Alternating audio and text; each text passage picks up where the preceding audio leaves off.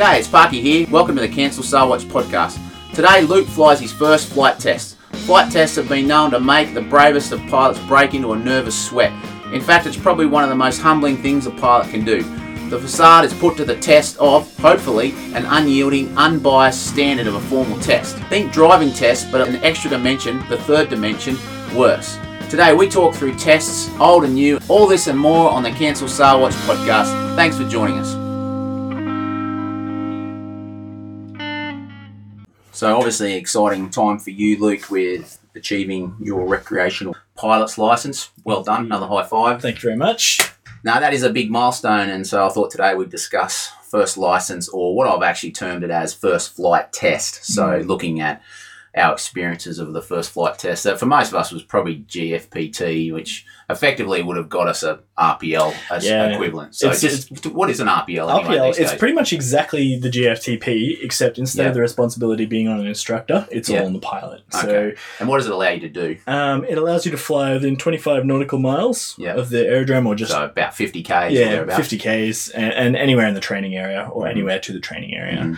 I think really the only difference between the GFTP and the RPL is that because it's an actual license, you can sign the daily inspection and all that kind of stuff. You don't need to get it checked off with an instructor first. Great. So you're there. Yes, I am. I got it. It's really cool. I'm still waiting on a little bit of paper, but I passed. So, wow, so that's very cool. So, probably akin to, I guess, getting your driver's license for the first time. So I thought we'd talk about first flight tests, first license kind of stuff. And I did a little bit of research on when licensing came in, and actually ended up at the Australian Archives, which I'll share here in a minute. But really interesting because back in the pioneer days, according to Wikipedia anyway, I'll put a little link there. It talks about pilot training as being quite rudimentary, and although the Wright Model A, used by the Wright brothers for training in Europe, had been fitted with dual controls, most aircraft were not dual control. Aspiring pilots would simply be put in charge of a machine and encouraged to progress from taxiing the aircraft and then to short line flights, then be told to, after they'd landed, to try a turn. So by themselves. Quite interesting. A bit like, I guess, trying to get your motorbike license. You kind of have to listen to what the instructor's saying. So imagine that, though, in these very old, or not antiquated at the time, they were quite modern at the time, but quite underperforming aircraft, and you're jumping in there and the instructor who's on the ground watching is trying to explain it to you rather than show it to you. I mean, nowadays we as instructors probably got a bit easier because we can show you straight away, and that's worth probably 1,000,000 words if a picture's worth 1,000 words. So these guys would do those bits and pieces, and then sometimes ground handling experience was built up using a special short span machine that was incapable of flight. There was a French aircraft that did that, but most flight training was done early in the morning or in the evening when there was very little wind, for obvious reasons, because these things had really low stall speeds, and of course if the wind did something fickle or turned to a tailwind or a bit of wind shear, these things just fell out of the sky. So, and the time taken to qualify for a license was therefore greatly dependent on the weather. So I looked up the first aviation license holders in Australia from the National Archives, would you believe, and also from a couple of other websites, and I'll put the links there. So the first, I'm a father of 3 daughters, I'm going to go for the first Australian woman pilot licence holder because she was very cool.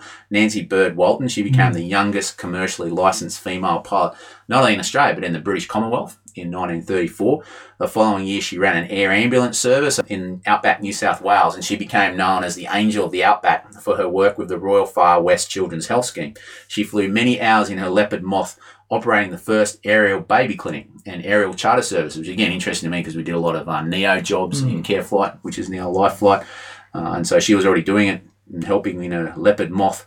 During the Second World War, she became the Commandant of the Women's Air Training Corps, and in 1950 she founded the Australian Women's Pilot Association. So that's the first Australian woman pilot licence holder. The first man was a guy called William Hart of Sydney, and that actually happened in 5th of December 1911 and was given by, I think, the Australian Air League at the time. So it was a recognition, because most people were just getting around doing it on their own. It wasn't legislated, it wasn't regulated.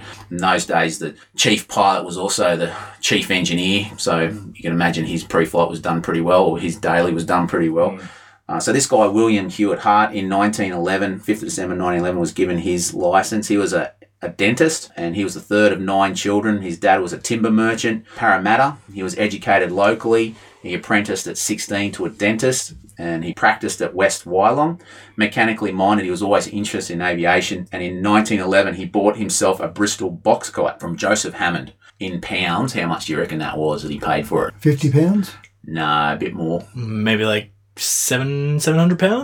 £1,333. That was a lot of money That in would have those been a days. lot of money back in Yeah, the day. wow. Who was touring Australia as a demonstration pilot for the British and Colonial Aeroplane Company. Now, again, like the Wright brothers have flown 10 years before. Like 10 years, that's nothing. For us now, 2007. What's 2007 to me and Sam? That feels nothing. Maybe to you it feels a bit more. But, you know, like that's 10 years. It's almost nothing. He had received some tuition from Hammond's mechanic and first flew solo on 3rd of November. So it would have been one of those flights we described earlier, you know, do a bit of a takeoff run.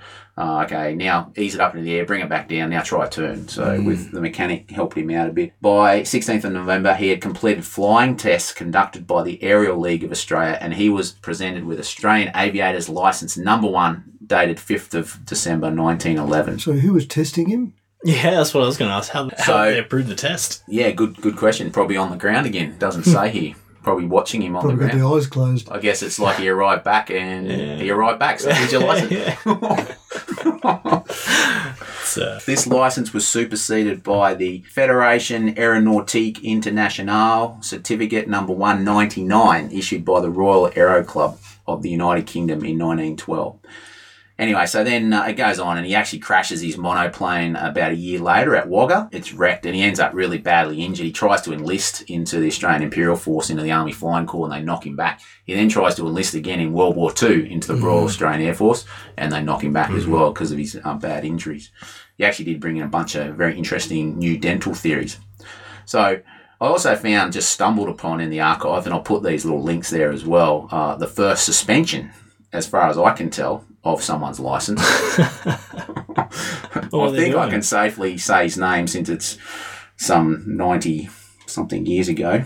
T.H. Barkle of 81 Denison Street, Waverley. And all it says, it's actually a little photo of the original manuscript.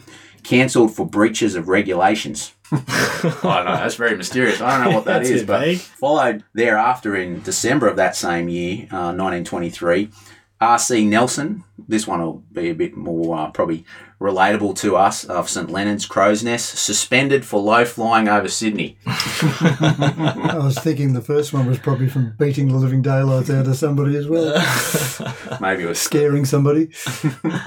I just thought that was kind of interesting in terms of first licence holders. But Luke, tell us about your flight test and how you got your RPL the other day, your recreational pilot's licence the other day. So the flight test, it was probably the first thing I've actually been a little bit nervous about in the whole time I've been kind of flying. Well, I guess because, you've got to perform to a certain standard. And I knew I could do all of the things. And I think one of the tricky things for me working full-time and doing it on the side is that I don't get to fly as often as someone who would, go flying every week on say, like a proper pilot's course or something like that. So it had taken me... I started my very first lesson in April last year. Yeah. And I went for the test just a couple of weeks ago. What's that? I think we're in mid-February. Yeah, so to give people an idea of your rhythm, you're essentially flying once every couple of weeks. Yeah. Financially, that's what's sustainable for you, and obviously work-wise, that's what's sustainable. So I think my biggest thing with the practical flight test is I knew that some of the stuff that we were going to be tested on is stuff that I'd done like 8 months ago. Coming up to the exam, went up with the instructor and had the opportunity to just go through all of those kind of things again, so it wasn't too bad. And that was the day directly before the exam, and I kind of asked the instructor, because I had no idea what to expect, like what level of your first test, what they were looking for, that kind of stuff. So I was kind of just slowly going, if you were a flight examiner, would you have passed me based on my performance? And he was like, I think that was good. So that was nice, and that was nice and reassuring. That morning, the next morning, the flight test started at 7 o'clock in the morning because the examiner had other stuff to do in the day. And so I got up nice and early and had a decent kind of breakfast, but not too big, and came to the Aero Club and we went through a weight and balance for the aircraft. So did all that kind of stuff. And then once he was happy with that, actually the day before, I'd been doing lots and lots of practice just before, especially of the weight and balance kind of stuff. And being a perfectionist and a programmer, I'm used to dealing with very, very precise numbers. Now, the performance chart, I'm not sure if the listeners have seen performance charts, but you have basically, if your airfield elevation is something like 1,700 feet, you've got maybe it's kind of like you've got to draw lines on this performance chart, and they're thick lines. They're thick lines, and there's, the difference of 1,000 feet's about a centimeter, and then you've got to do it like a really fine pen. So I just struggle with that. Really bugged you, didn't it? It did. I was like, why have people not made an app for this? And I know they have, and I've actually since made one for my aircraft, but I'm not sure if I can legally use it. So I just use it to check the one that I do, so I get an exact number. Oh, that's good. That's good to know. Any regulators listening would yeah. And they would use the app themselves. Yeah. I think. I can't speak for them. But yeah, so we did that. That all worked out really well. And then we went and did the walk around. So I did the pre-flight and talked him through all the different kind of bits. And I actually got the opportunity to take a photo of the engine without the cowling and everything on the aircraft a couple of months before, so I could really study the engine and how it worked, and found a really cool YouTube video on exactly how they make the Lycoming engine that's in it. So that was really handy as well. So I was able to pass all that really, really well. And the instructor that I got, he's a really nice guy. If anyone is at the Toowoomba Aero Club, it's the one instructor that's there, or the one examiner that's there, so some of you might know him, but he was the perfect balance, I think, of friendly but professional. So he didn't want you to fail, but you obviously had a standard to meet. So it was really good to have, I think, my first flight test with. So we got in the aircraft and we went flying, and because it was so early in the morning, there was actually a bit of an inversion layer that we were flying above, which was really nice to fly in, but I was kind of hoping for a little bit of wind or something, so that any mistake that I did in like a steep turn, I might have been fudged by the wind a little bit, but it was dead calm. So I was like, very different to William Hart, who would have wanted no wind. yeah, exactly. Should have had some wind. But I've got two funny stories. So it came to the point where we'd done steep turns, and so he was like, I want to see a steep turn greater than 45 degrees left, right, as you do. And I was kind of like, well, I don't want to just do 45 because I want to show you that I'm a bit better than just doing 45. So I went straight for one of those pilots. You're one of those annoying pilots. So I just went straight for the 60 degree. And the other thing too is I could remember the sight picture better for a 60 degree one. So that was actually why I took the 60 degree Let me just set the scene a bit. So we talked in previous episodes about how when we do steep turns in helicopters, you've done a really good steep turn if after going through 360 you come back through your own downdraft and you feel like a thump. Yep. That's the real test. Yes, that is the real test. I did my 60 degree angle of bank steep turn, and as it would happen, I did hit my own wake in the exam. But this is the first time it had happened. You are one of those pilots. You're one of those annoying pilots who are really good at everything. We might forget someone else. We want someone failing and coming here and say, I failed, and then we've got drama. We can give you a hug. And you keep coming here and go, no, I've done so well. But so this is like I'd heard about it. But this is the first time it happened on the flight exam. Oh, thanks, man. Yeah, no, it was really good. But for a second, I didn't realize what had happened. I was like, oh crap! I've not done it properly. I'm going to die. Practice. Yeah. But he turned to me and he just speed to height. Oh no, sorry, you're in a Tomahawk. Sorry, don't do it. No, in a Tomahawk's brace. You don't have any. You don't have any speed, so you can't speed to height. No. Yeah, sorry, you're going. But yeah, no, he just looked at me and said, "Well, I can't ask for better than that," and I felt pretty good after that bit. So that was pretty cool. But on you, mate. That's good. That's great. You know why, don't you? Because of the podcast and me and Sam. Yeah, it's clearly because of you guys. Yeah, absolutely. But so the second kind of thing, which I thought in hindsight was a bit funny, but at the time I was kind of, I wasn't like super nervous or. Anyway, I'll explain the story. It'll be more interesting to explain. So we've done all of the work out of the training area. So that's all the PFL, the practice force landings, steep turns, unusual attitudes, all that kind of stuff. And we were coming back into the aerodrome, and there was a fair bit of traffic at the aerodrome, just doing random stuff, and I think it must have been other students from other areas or something like that, because they were saying things that didn't really make sense, and even my instructor or the examiner was kind of like, that doesn't really make sense, that kind of stuff. So I was like, oh, okay, well, that's all right. I've got to be responsible for all of the things that are happening on this flight test, and if he wasn't here, I'd still have to make all of these decisions and stuff. And one of the really the cool bits of advice that my dad has given me is, and I've noticed it too, is a lot of people will, especially maybe around our area club or something like that, I don't know the type of people that do this, but they will just kind of report where they are, but not really anything else. So like if like I'll say, hey, doing my inbound call, I'll estimated time in circuit is 5.5, so in like 3 minutes or something like that, and then other mate will get on the radio and he'll be like, oh yep, estimated time in circuit 5.5. And it's like, doesn't tell you anything. Well, cool, okay. So one of the things that he said to me is take charge of that situation. Say, well, I'm coming in from the south, you're coming in from here, then how about you jump in ahead and I'll go out to the west a little bit and come in behind you. So not in kind of like I'm taking control, but just if no one's kind of actually made any plans as to how this is going to be resolved, then take it upon yourself to do so. Make a radio call. This will be interesting. Yeah. I'm looking forward to the next 5 minutes. No. So anyway, what had happened is... Sorry, if I just jump in, for people that may not know, trying to see other aircraft in the circuit, they're just small dots. Outside of 5-10 nautical miles, they're just small dots. They could be a bird, they could be... And it's very difficult, so we really rely heavily on radio calls so we can build our SA or situational awareness of where those aircraft are. So hence the radio call being important.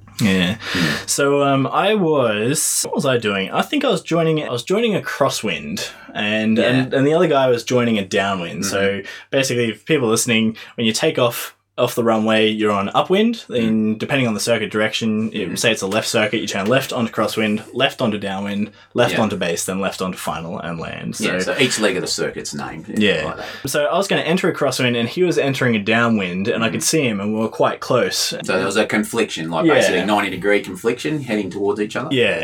But he was also, I think, a little Cirrus, which was going to go really, really slow, and I was behind him. Even slower than a Tomahawk. Oh, no, sorry, it wasn't a Cirrus. It was like it must have been like a little ultralighty kind of. I don't know. Anyway, definitely much slower. Jabiru or something. Yeah, it could have been something like that. So anyway, I'd only ever heard of this being done. I've never actually had to do one of these before, but do like an orbit to kind of for sequencing, or for spacing, so to give him a bit of time to head downwind and then onto base, and so if you do an orbit right, it should take you about 2 minutes, and that gives you a bit of extra space. Now, I have never actually done an orbit, and I wasn't exactly sure if you were allowed to do one on downwind, because you're on the active side of, and I'm not exactly sure what you were supposed to be doing, and I couldn't ask the instructor because he said specifically, I'm not going to tell you stuff, you've just got to make these decisions. And I'd heard, and the only reason I thought of doing it is because I'd heard my instructor like maybe 2 months before saying, oh yeah, no, this guy was joining downwind, and I just did an orbit, and it was just kind of fine. So I was kind of just really hoping that he'd done something legitimate. And so I kind of just decided, okay, well, we're doing an orbit on the downwind, we'll do it, and then rejoin downwind and go off, and the instructor, and the examiner was like, good job, sweet. And I was like, thank goodness. It's interesting because, like Sam was saying either earlier or in other podcasts, is it's such a big confidence game. So in your head that an orbit's probably the right thing to do. But if you haven't seen it before, or you haven't seen your instructor do it, or it's something new, you lack the confidence. But if you've seen it done before, and your instructor set the example, whatever, it's cool, doing an orbit, and it's an amazing mental game, really. So Sam, I was hoping you're going to do an orbit and cut across your wake and no. flip upside down. We'll do that. Well, he's not that kind of pilot. Haven't you worked that out? We're going to have to get someone that is that kind of pilot, because clearly we're not going to have the drama that we need. No, that's great though, mate. Well done. Really well done. Absolutely. So I was just thinking as I asked Sam this question about his first flight test. You talked about taking a photo of the engine beforehand with your you're not an iPhone guy. Android. Sorry about that. This is what this podcast has come to. Android versus iPhone. Back in the day, if you wanted to take a photo, you would have had to get your Kodak thing out, and maybe there might have been Polaroid back then, but then I know you've been in previous flights using a GoPro to record, so you can debrief. You've probably, Sam, written things down. I know I wrote things down as a debrief. Then you're talking about an app that you built in the Tomahawk. I suspect it's got a GPS now, does it? No, not the Tomahawk. Oh, but you've got one on your Android phone. So moving map display there if you really want it. It's just, it's interesting. And so just tell us about your first flight test 40 years ago. Well, back in 1974, I did my intermediate flight test at one flight training school, one FTS in Point Cook, in a Windjill. Wow. And this was around, they called it a 25-hour test. The lead up to this was a posting cycle, and the instructors had been moved around. And up to the 25-hour test, I probably had about 5 different instructors. As you know, it's a bit of a game, or it is in the military, a bit of a game with the instructors. You're trying to second guess what they want. And so I was thoroughly confused as to what was required. As far as checks and all that sort of thing, I was up to speed and all that. But I think that I was, in retrospect, that I was trying to second guess what was going on. I did the test with the Army liaison officer at the time, Steve Tizard, and I hadn't flown with him militarily before, but he's the guy who sent me solo. Yeah, I remember. On the Cherokee 140. Yeah, and you talked about that on the first solo episode, which people can go back and listen to. As I said, I was trying to probably second guess what was going on. I was more than somewhat confused. And, as a result, I'd done nearly blew the whole lot. For most of the sortie, I was probably about 1 metre behind the cockpit, crawling slowly forward. So what would that have looked like? Just like slow sort of decision making? You know, was like your standard of flying was a bit up and down? Or No, it wasn't so much the standard of flying. It asked me to do something. Yeah. And I was thinking, which way am I going to do this? Oh, yeah. I was quite confident about, but there were more than subtle differences with the way people approached different things. So I was trying to make him happy, and I didn't have a clue what his line in the sand was. I knew where the other various lines in the sand were. It nearly didn't work for me. Probably the only thing that got me out of it is he knew darn well that I knew the checks, knew the procedures, the radio procedures, things like that. But what's the right word for it? The actual sequences were nowhere near. So it just didn't kind of flow. Like didn't flow. No. Well, because you bring up an interesting thing too, is like, I mean, were you feeling really anxious beforehand and nervous? Absolutely. Yeah, and I think that's a really thing for our listeners to know is like whatever your performance level is at normally in a non-test environment, let's say it's 100%. Right, I reckon on a test, what do you reckon it's at? Because of anxiety. Well, you're one of those players. You don't get that. Anxious. Oh no, I reckon. Yeah, no, probably like 70 or 80%. Is how confident I was feeling compared to just when I go flying. I'm the same. I reckon it drops to about 60 or 70 or something. You know, just because of that nervousness, and that's an interesting too. Because as a trainee, new to an aircraft, you don't have the necessary context to understand that there are some things the instructor might like, but whether you do what he likes or not on a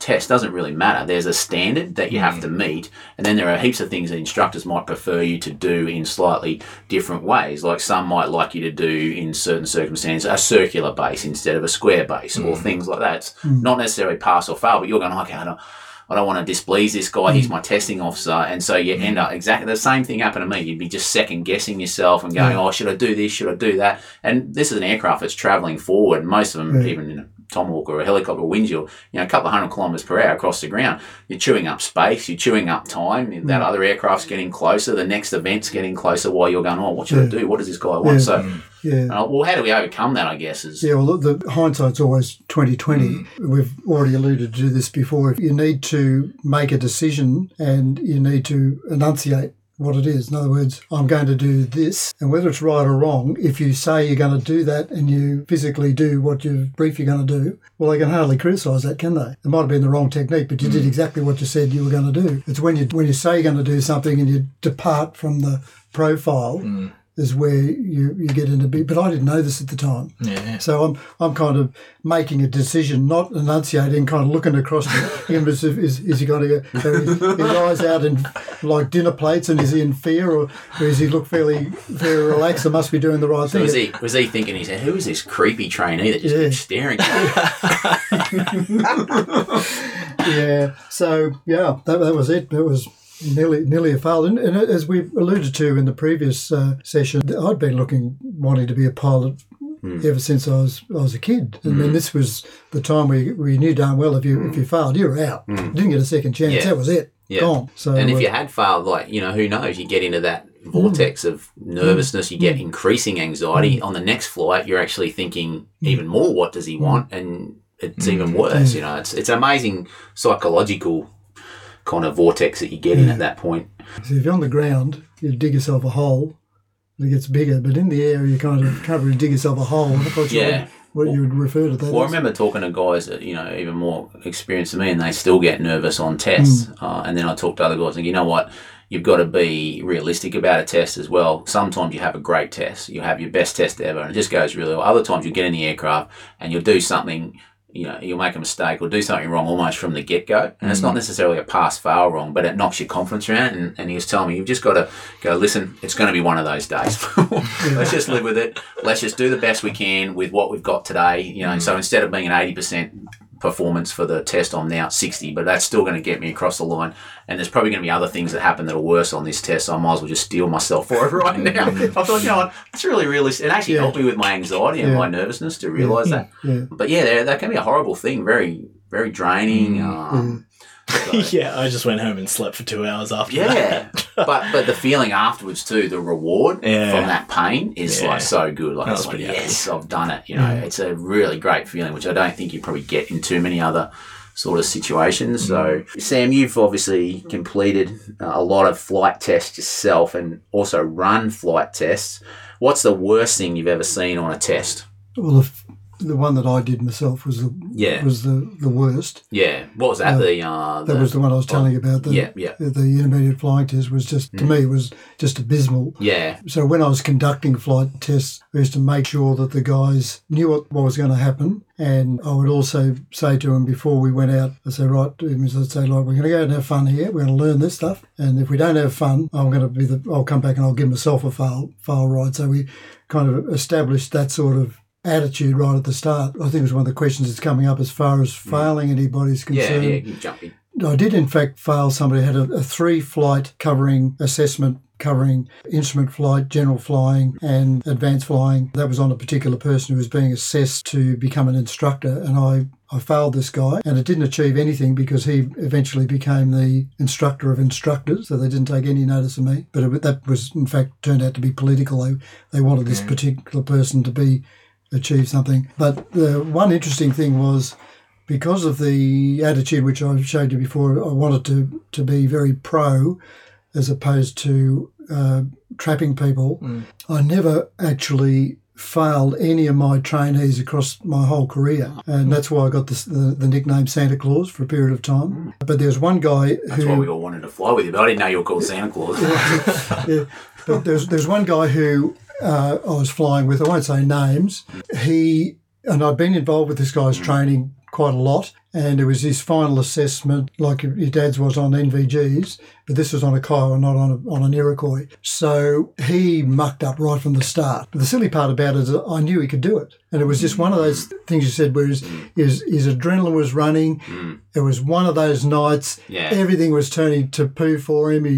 He just wasn't functioning, and I just knew that it was because of nerves, because it was the type of makeup he was.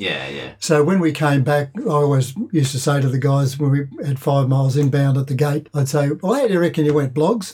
And he said, I bloody failed that one. And I said to him, well, I'm so bloody mad at you that I'm going to pass you anyway. And this guy kind of, what? So, and as I said to him in the debrief, I know darn well you do this. I knew it was just test nerves. And that guy went on to be a very, very successful instructor, a very good squadron commander, and he's one of our current commanders in aviation. Hence no names. Hence no names. And I've got a lot of time for him and different ways of doing things. I had a similar thing happen to me where we were flying out to Goulburn to do the NDB. And I think I've shared this one before, but the instructor I was flying with, same kind of thing. He said, I'll always give you a joker card so you can do, even if it's a fail thing, if it's one of those brain fart type moments and we know that it's not the general pattern of how you've been. Because that's why I get nervous about tests, because you can always have one of those brain fart things. That's why I think I'll just be honest, I think it's ridiculous to tell people that, for instance, on instruments, that plus 100 feet MDA, so MDA's minimum descent altitude, -0. If I see you go -1 underneath that altitude, which you're trying to get to so you can get visual, by the way, you're out, mate. That's pass fail. I think that's ridiculous. If you're going below it and keeping on going below it, then you should probably fail without correcting. But if you're making a correction, but right now, even in some standards in Australia, if you do that, technically you should be failing. And there's a lot of contention, so that could open up up debate. But what I like about this guy is I'll give you a joker. So I fly to Goulburn, and I think I've told you about this. My mates in the back, we had some code signals worked out. If we were doing something really bad, then we would pull on each other's seatbelt. So we were doing the buddy system. So the instructor was on the left, I was on the right, old mate was in the back. And I'll just keep all the names out of it to protect the innocent or protect the guilty, whatever the case might be. So I flew the NDB into Goulburn, 500 feet low. It was 4,700 to start altitude, and I somehow read, just brain fart again, 4,200, probably not attention to detail, just quickly skimming to the next thing, and I'm thinking, yeah, this is going well, look at that, 4,200, flying it really nice, because Squirrel's quite unstable on instruments.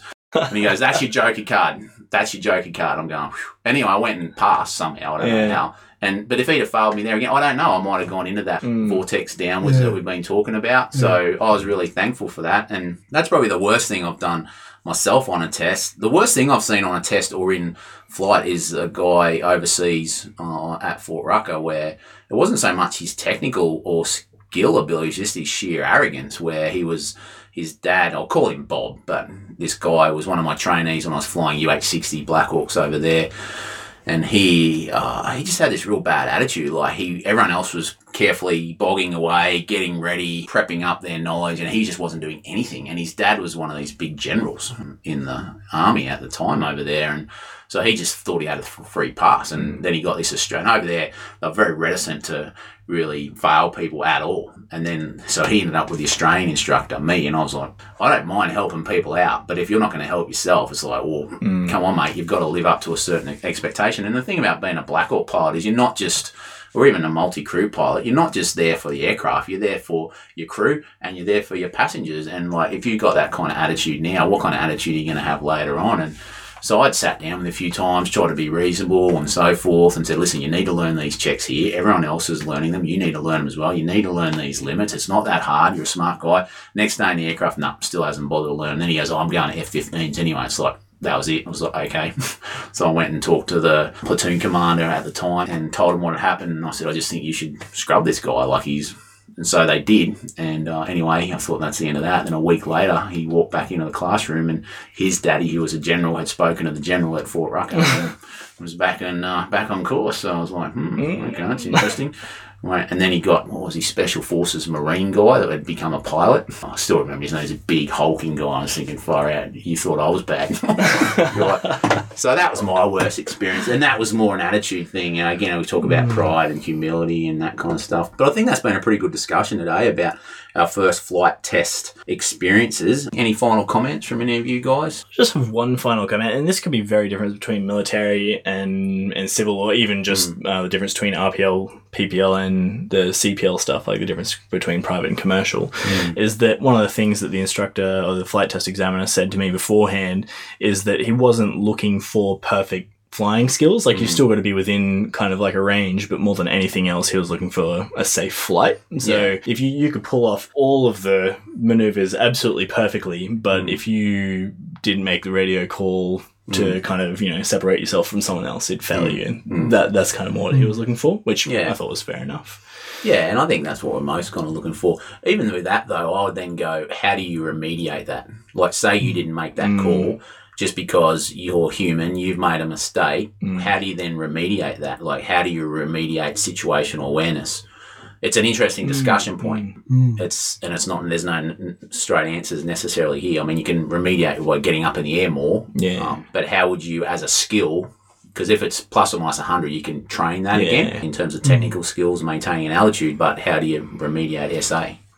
The instructor should have the ability, or a good instructor should have the ability to be able to withdraw and almost be non-existent, which is what it sounds to me like a very good instructor he was did really that. Good. Yeah, and that's very good. Sounds like got a real gem there. So as we finish off, I can delete this bit later if you want me to. We're talking about your future. Because you've got your recreational pilot's license now, first kind of milestone, really. Yeah. Obviously costing a fair bit of money, obviously a lot of effort, and I just want to commend you, mate, because listening to the way you're prepping and stuff, that is way above what I've heard probably other people and how they prep, and just how you're really trying to maximise every bit, every minute of the flight, every minute of the ground instruction. It's just awesome. It's awesome to hear. But obviously, we were talking the other day and you're sort of going, okay, well, should I continue with this I guess I couldn't get drama from you failing, so now I can get drama from whether you're going to keep indecision. going. Look, yeah. Did you just talk through that a little bit before we sign off? So I guess I'm at a point now where I really got to decide whether I want to pursue aviation civilly or through defence, or if it's just not for me. Like, I absolutely love flying. I really want to be a pilot. So if there's like an avenue for me to do it, I think I'm definitely going to go down that way. But the tricky decision for me now is, because I've started civilly, I know that the defence guys really want to kind of try and train you the way that they want you to be trained. So I've heard, and you guys probably comment on this more so than what I would be able to have any knowledge of it, but the more you kind of go down the civil route, the less likely it is going to be that they're going to be happy to have you come along and join the flight course in the military. To a certain extent, when I had guys that had commercial pilots licenses and things like that, when they came on course and they got through, no worries. They're a bit worried sometimes about negative habit transfer. I think that's, But I don't think that's like a war stopper in terms of a decision, like a key decision making kind of input. It's, what do you think, Sam? I think you've got with your technical background, I think you've got a lot to offer in the military as the type of aircraft that they've just announced they've got the new Raptors in it. The Avalon Air Show. Yeah, just this week. I mean, to me, that you're ideally situated because that's already in your head. Guys like Adrian and myself, we couldn't do that because it's just not there. We're different types of. So I'm still not exactly sure as of this moment. Maybe in a future podcast, you guys will know the details of how I went with that decision. But it's a big decision to make. You know, there's cons and pros to both. Well, that's what we wanted to do, is just be realistic about it. And we're kind of here for you. And like, I know for the next few months, you've decided you're just going to sort of stop the training for now, but keep flying, get a few hours up, and we'll definitely do some podcasts around that. And one of the things that my instructor said is, in this kind of little bit of downtime where I'm just doing the adult thing, going and paying my dental bills and all that kind of stuff now that I've got my RPL, is I'm just going to be studying for the PPL exams. So it's not, I don't think it's wasted time. It's the cheap part of the PPL. So this next 2 months, it'll just be good study. I might even just go for the PPL exams before I even start the PPL. Yeah, I can. Oh, well, why don't we go for a fly with him? Yeah. I've already. So okay, here you go. How many passengers do you have? Just one? No. I can have as many as the aircraft, but I'm only endorsed to fly a Tomahawk at the moment. I'll have to ask my wife. Well, no, okay. So this is for our listeners. Because, I'd go flying with you anytime. Yeah. Oh, I reckon I'll take you flying. I'd go with you too. I'm just a bit nervous about that Tomahawk for some reason. Well, so just for our listeners, I had asked Adrian when I got my license. I was like, "Cool pilot, good friend, and I'd love to take you flying sometime." And his response was, "Oh, Luke, it's been a while since I've been in a single engine piston aircraft."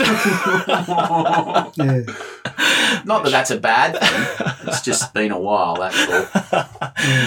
It's all good. We're gonna start. No, I would love, for the record and for our listeners, I would love to go flying with you, Luke. Actually, that would be maybe we could do like a live podcast. We could root it up. Yeah, check it. I've got the recording because I can do the. Well, let's make that a date. Maybe we can. Actually, will that get airborne with me? It depends how much. It depends. Oh, not the Tomahawk's only 2-seater. So that's why you've been doing that fitness training as well. Yeah, that's what, another 20 litres of fuel. Or something. Well, here's another fun thing for the listeners: is that my goal was to lose 10 kilograms because that would mean that I get an extra 30 minutes of flying, based on the 22 litres per hour that we burn on the Tomahawk. And so, the 45-minute reserve, that means it's most of my reserve. I only need another 15 minutes worth of fuel. Half of my leg, I think. Yeah, that's interesting. But look, mate. Like, in all seriousness, we want to be here for you, and we'll keep journeying together with you anyway. And I mean, like Sam was saying, there's some pretty cool aircraft you could fly, and I think but judging on what we've heard, I think you could probably achieve that. But there's also real cool aircraft coming out now in the civvy world as well, which are similarly controlled. More systems tilt rotors now. Tilt rotors, like it's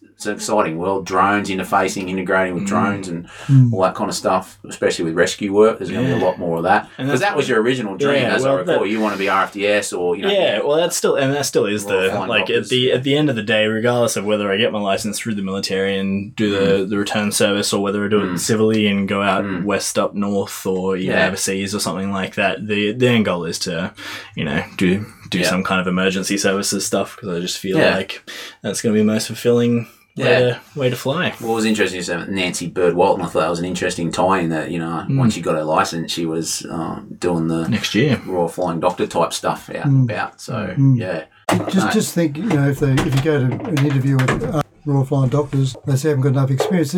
What about Nancy Bird? She got it. Nancy Bird, well, yeah. Let me introduce you to Nancy Bird. So anyway, we'll finish it off there, and that'll be a good kind of ... what happens next kind of thing. Cliffhanger. Our first Cancel Sarwatch cliffhanger. So anyway, we'll sign off there. But thanks, guys. Very good.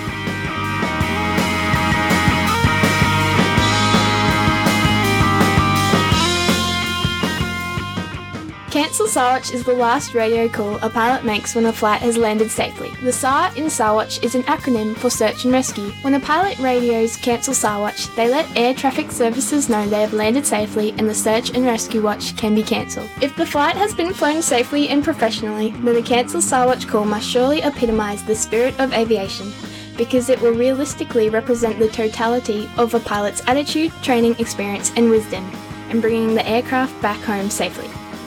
Cancel Sarwatch, the call we hope every pilot makes, every flight, and the name of our podcast. Again, thanks for listening, and don't forget to comment and rate us on iTunes and to visit us at www.cancelsarwatch.com, where you'll find additional content to help you cancel Sarwatch.